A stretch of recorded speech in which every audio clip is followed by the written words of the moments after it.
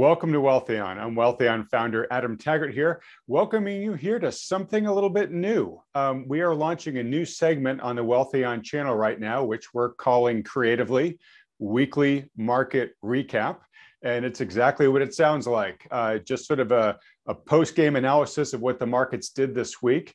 I am joined by Lance Roberts. Hey, Lance, how you doing? I'm good. How are you? I'm doing great.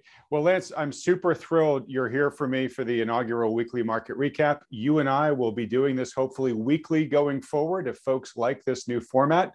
I announced last week on this program that your firm, RIA Advisors, has just joined Wealthion as one of our endorsed financial advisors.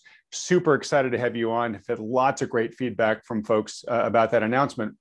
But one of the things I really respect about you and your firm is you guys are great capital managers, but you are also real students and scientists of the markets themselves. And you produce a ton of content during the week, analyzing, reacting to, articulating for folks to help them understand what's going on sort of on a play-by-play basis for the markets. And so I'm really excited to bring that intellectual firepower to folks here in these weekly market recaps. Hey, well, we're glad to be here. And, that's because I have no wife that we produce all these charts. Well, I'm sorry to hear that for your sake, but selfishly glad that we get to just suck all of that from you. So let's jump right off here. So we'll kick off these segments with sort of a theme of the week. What is the theme of what the markets have done this week? Fed.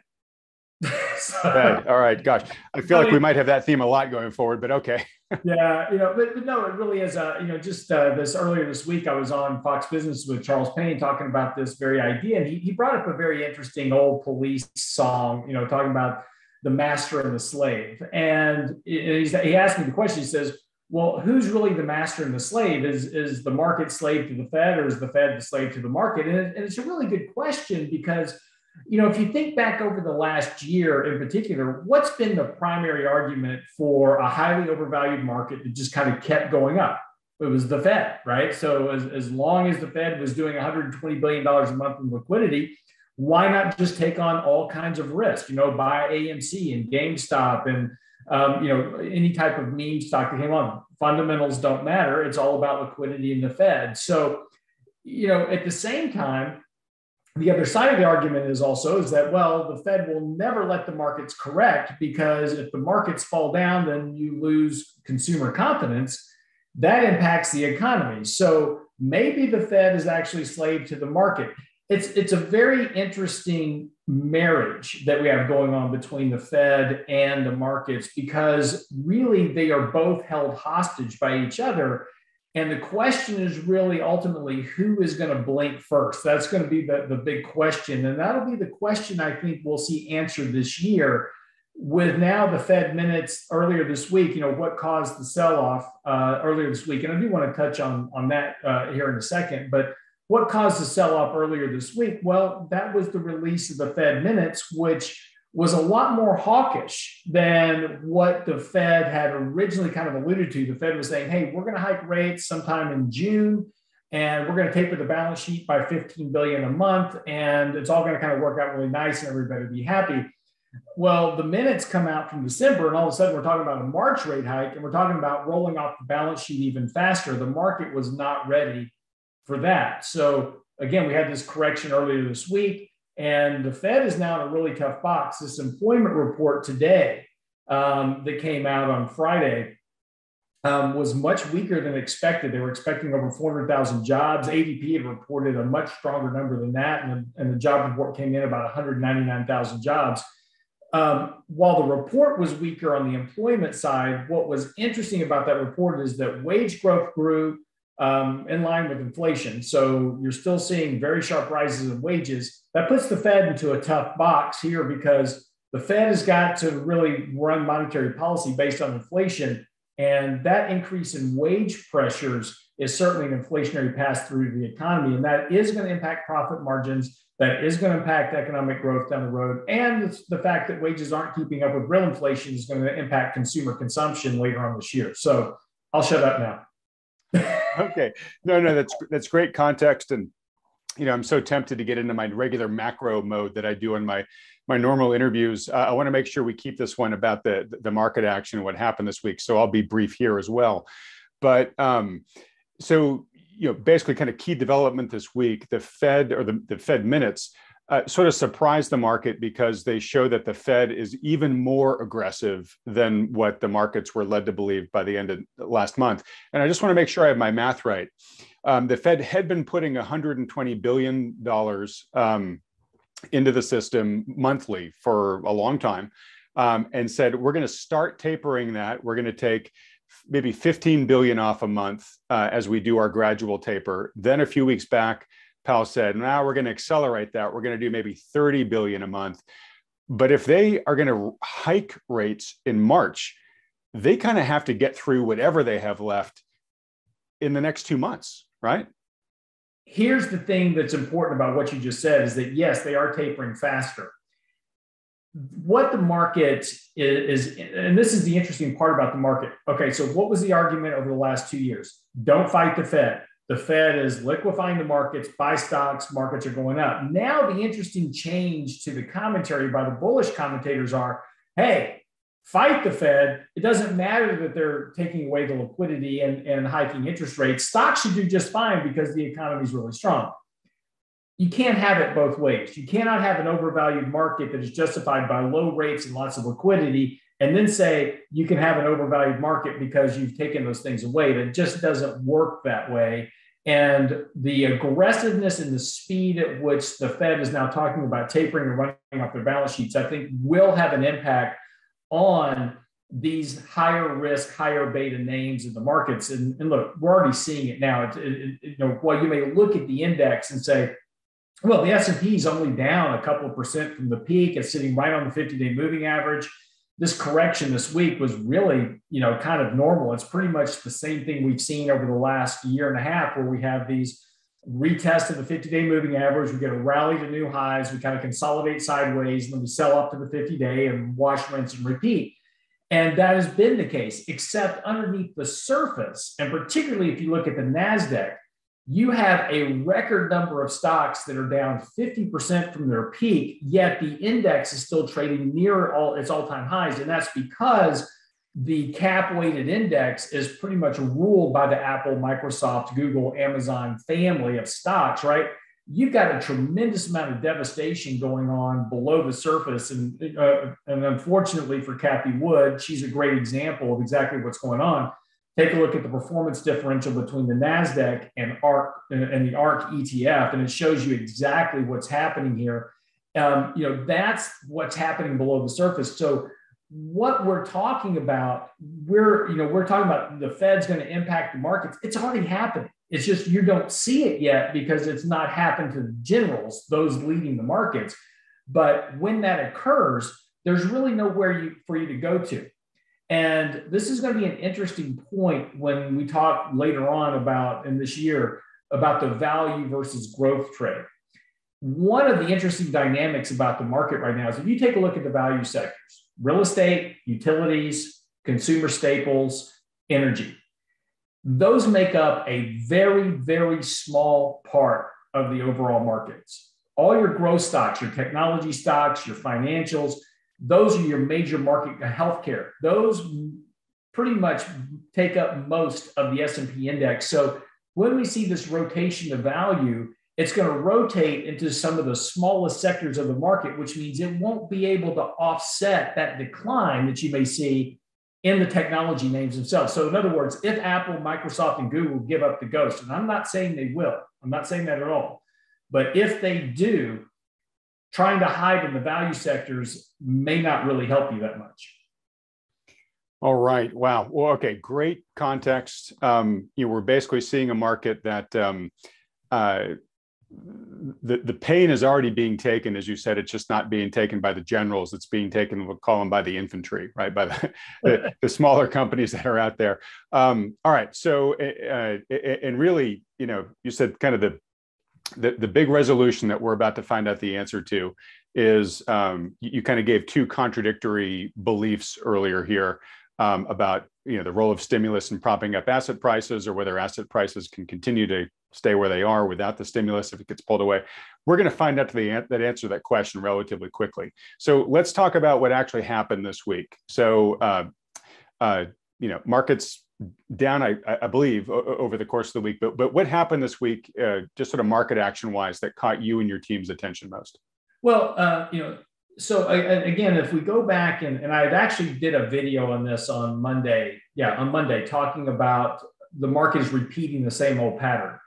And what that pattern was going back is that we have this kind of market rally, the market kind of stalls sideways, and then it kind of retraces back to the 50-day moving average, and then rallies again back to new highs. And it's just been a stair-step process over the last year.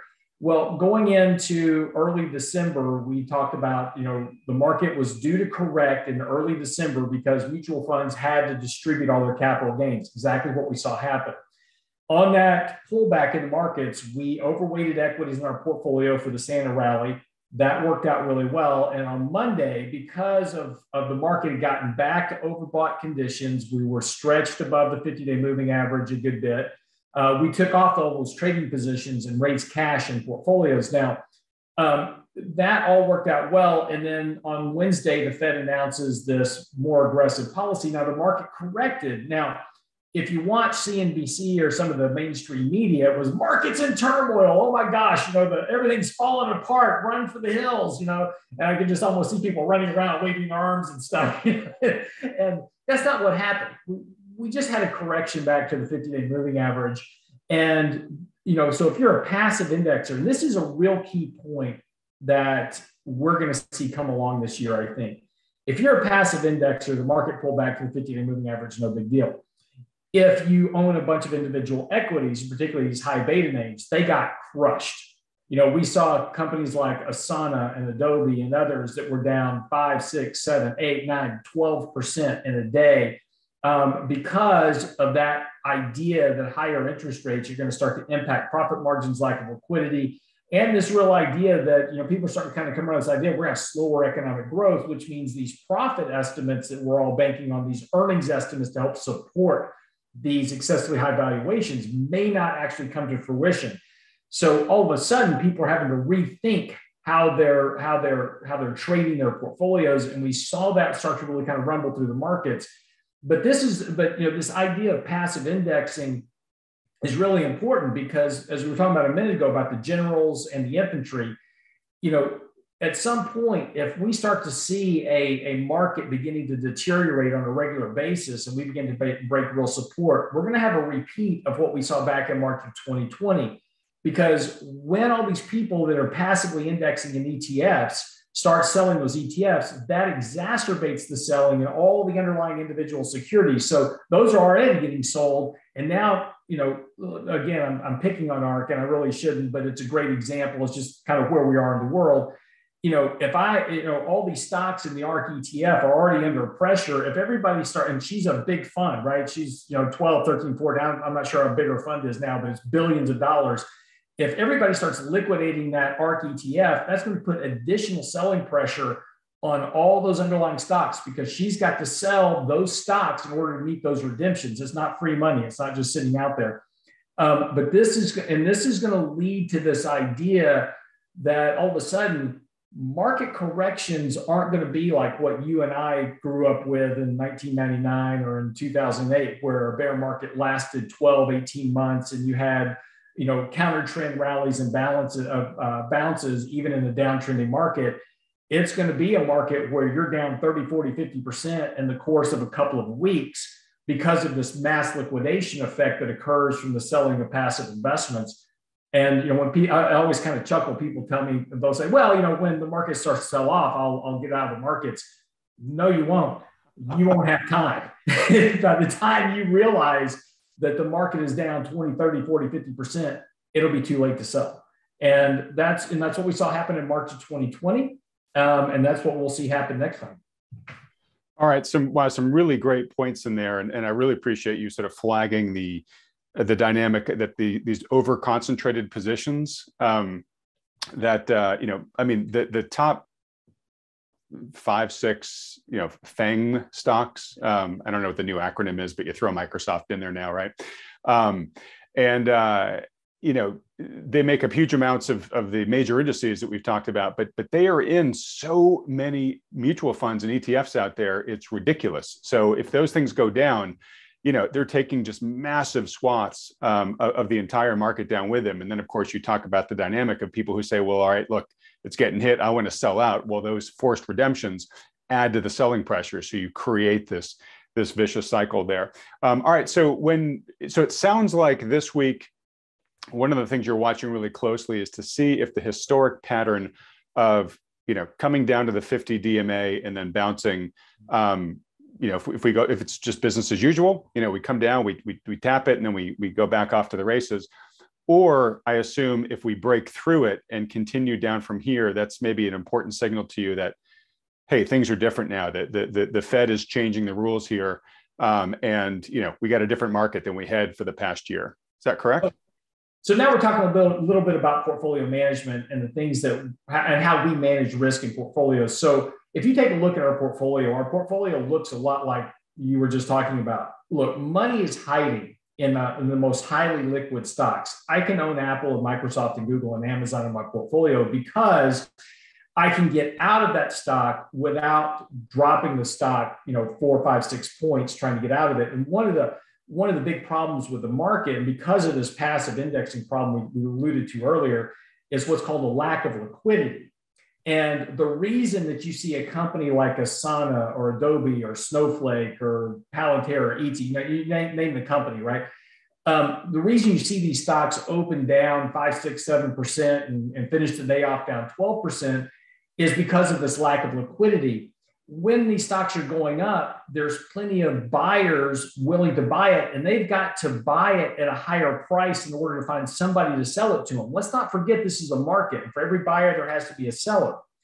Well, with a lot of these companies, there's the volume is so light in these, and there's so few shares outstanding that when they start to sell off, and the seller steps up and says, "Hey, I want to sell my shares," the buyer's going, "Yeah, I'll buy it from you, but it's going to be about 15% lower." And so prices have to come down. That's why you see these big drops. And the reason that hedge funds, mutual funds, pension funds, portfolio managers like me, we're hiding assets in companies like Apple, Microsoft, Google, because I don't have to worry about that. If the market opens down 5% one day, Apple's not going to be down 5% and maybe down 1%. I've got time to get out of it. In Asana or a Google, in Asana or a Snowflake or an Etsy might be down 15%. And that's the risk of portfolios. So when we start, so now to your question, our portfolio is built to withstand volatility, but it's also built to generate returns when markets are going up. When we start to see changes in dynamics, so like I said earlier, the market was overbought and extended. We took off our trading positions. We raised cash. Why did we do that? Well, we were worried about the Fed minutes coming out and what they might say. So we wanted a little bit more hedge in our portfolios. Cash is a great hedge. I can't lose with cash. If I try to short the market, it's great, but I could be wrong. That's putting capital at risk. Cash, I've got no risk. So we raised some cash. Now we're watching that 50-day moving average. But if we break it, it's not the end of the world here because we broke it back in early December and we tested 2 standard deviations. Now, this is a little bit technical mumbo jumbo stuff, so just bear with me. That's okay. People are here to learn, so it's all good. Well, so if we measure market movements in terms of what we call standard deviation, and we look at historical trends of standard deviation. So in December, the markets got oversold 2 standard deviations below their 50-day moving average, bounced, went right back up to an all-time high. So we've got a range that we can work with now. So if we come back down, break the 50-day moving average, as long as we stay within that bullish trend line that we've been building really since the October lows, there's really not too much to worry about, right? We're going to have an opportunity actually to get the market oversold and to put some capital back to work. So that money, those shares of SPY and our trading positions that we sold earlier in the week, we now have that cash, we can put that back to work. If we start to break that long-term trend from last October, now we're talking about a different type of market. And this is where we're going to start talking about raising more cash, looking to get more defensive. One area that we've been buying into this week as well, we're buying bonds. Buying long-dated treasury bonds. We had shortened our duration a good bit going into the Fed meetings and expecting rates to rise, which they've done that now. Bonds are very oversold here. And if we do get a risk off market, bonds will be risk on. In other words, money will move into treasury bonds for safety. Now, this is not a long-term bet on interest rates. This is a hedge bet on safety. Two things that happen with 10-year treasuries and longer duration treasury bonds when the Fed is tapering is rates fall rather dramatically. So as opposed to what people think, if you go back and look at the history, whenever the Fed has been hiking interest rates and slowing economic growth, bonds perform exceptionally well. They tend to go up right at the front end, but on longer duration, go back to 2018, you had a great return out of 10-year treasury bonds during that whole period where the Fed was hiking rates and tapering their balance sheet. That's fascinating. And I think that's why, professionals like you are great people to leverage your knowledge, because I think that's kind of counterintuitive to the average sort of armchair observer here. Great. All right. Well, look, I want to ask you about, any trades that your organization made this week. I think you've already kind of just told us. You guys, took a bit off the table before the Fed meetings came out, the Fed minutes came out. You raised some cash. It sounds like you're kind of waiting here to see, are we going to remain within that traditional standard deviation range and still within the sort of bullish longer term trend? And if so, if stocks get oversold, you'll probably put that cash to work. But if not, obviously, you'll then say, hey, look, something's changed, and you'll change your strategy then, correct? Yeah, exactly. Look, and talking about portfolio management, where people make mistakes is they tend to make big moves. And portfolio management is like a game of football. And in terms of, we always say football is a game of inches, right? If I can just make small gains, and keep making first downs, I can eventually get to the goal line. Trying to throw a Hail Mary every down, I might get lucky every now and then and have one caught and make a touchdown, but probably more often than not, either I'm going to be incomplete or get intercepted, one of the two. Good analogy. Same thing in managing money is that these are about small changes. We reduce exposure when things get overbought. We add exposure when things get oversold. And we also change where our allocation is. So last year we were more growth, we had value in our portfolio last year, but a little bit more growth. This year, we're starting to seriously talk about swapping that balance around, having a bit more value in our portfolio and a little bit less on the growth side, because value should perform better in an environment where the Fed is hiking rates and lowering their balance sheet. So, people start to focus more on fundamentals. And we're seeing that occur right now. Stocks like Verizon, AT&T, Philip Morris, General Mills, they've had huge runs here over the last month or so. So people are kind of chasing that value trade. I do warn you, I caution you here about trying to chase it right now. That trade is very overbought on a short-term basis. And we've seen these kind of little moments of where value shows up and it's like, oh my gosh, the value trade's back, and then it's gone and everything's back to growth and you lose all your money. So, we want to make sure that value trade trend is going to be sticky. So we're already currently long, some value stocks in our portfolio, companies like ExxonMobil, and some of the energy stocks, which are value, kind of traditional value companies like CVS Health, which have very good fundamental quality to them. We own companies like Costco, some really boring companies like Procter & Gamble. Now, they've had huge runs and they're very overbought here, but if money continues to migrate in that area, we'll continue to look for more opportunities in that space. All right, great. Well, real quick, as we begin to wrap things up here, as you look to next week, anything in particular that you're going to be monitoring next week, either announcement-wise or just, looking at the technicals? Well, announcement-wise, we're pretty much through most of it. I mean, we got some basic economic data coming out. And, one thing to watch for in the economic data is we're already starting to see economic indicators like the ISM Services Index has peaked and rolled over. The Manufacturing Index has peaked and rolled over. We're starting to see a thaw out of a lot of the semiconductor supply lines. So a lot of this inflationary push that we saw from the supply chain disruption looks like, I'm not saying it is, but looks like we may be starting to kind of thaw that out a bit. Now that will start to lead back to more deflationary pressures in the economy on that side of the ledger. Wage pressure is still going to be inflationary, at least for a while.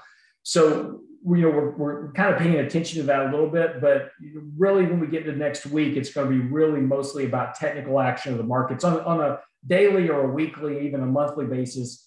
Valuations, economics, those things really don't have a lot to do with the market. It's really mostly about market psychology. When you're talking about, months and months and years, that's where the fundamentals really start to play in a lot. And we're just not to that focus just yet. Everybody's very short-term focused right now.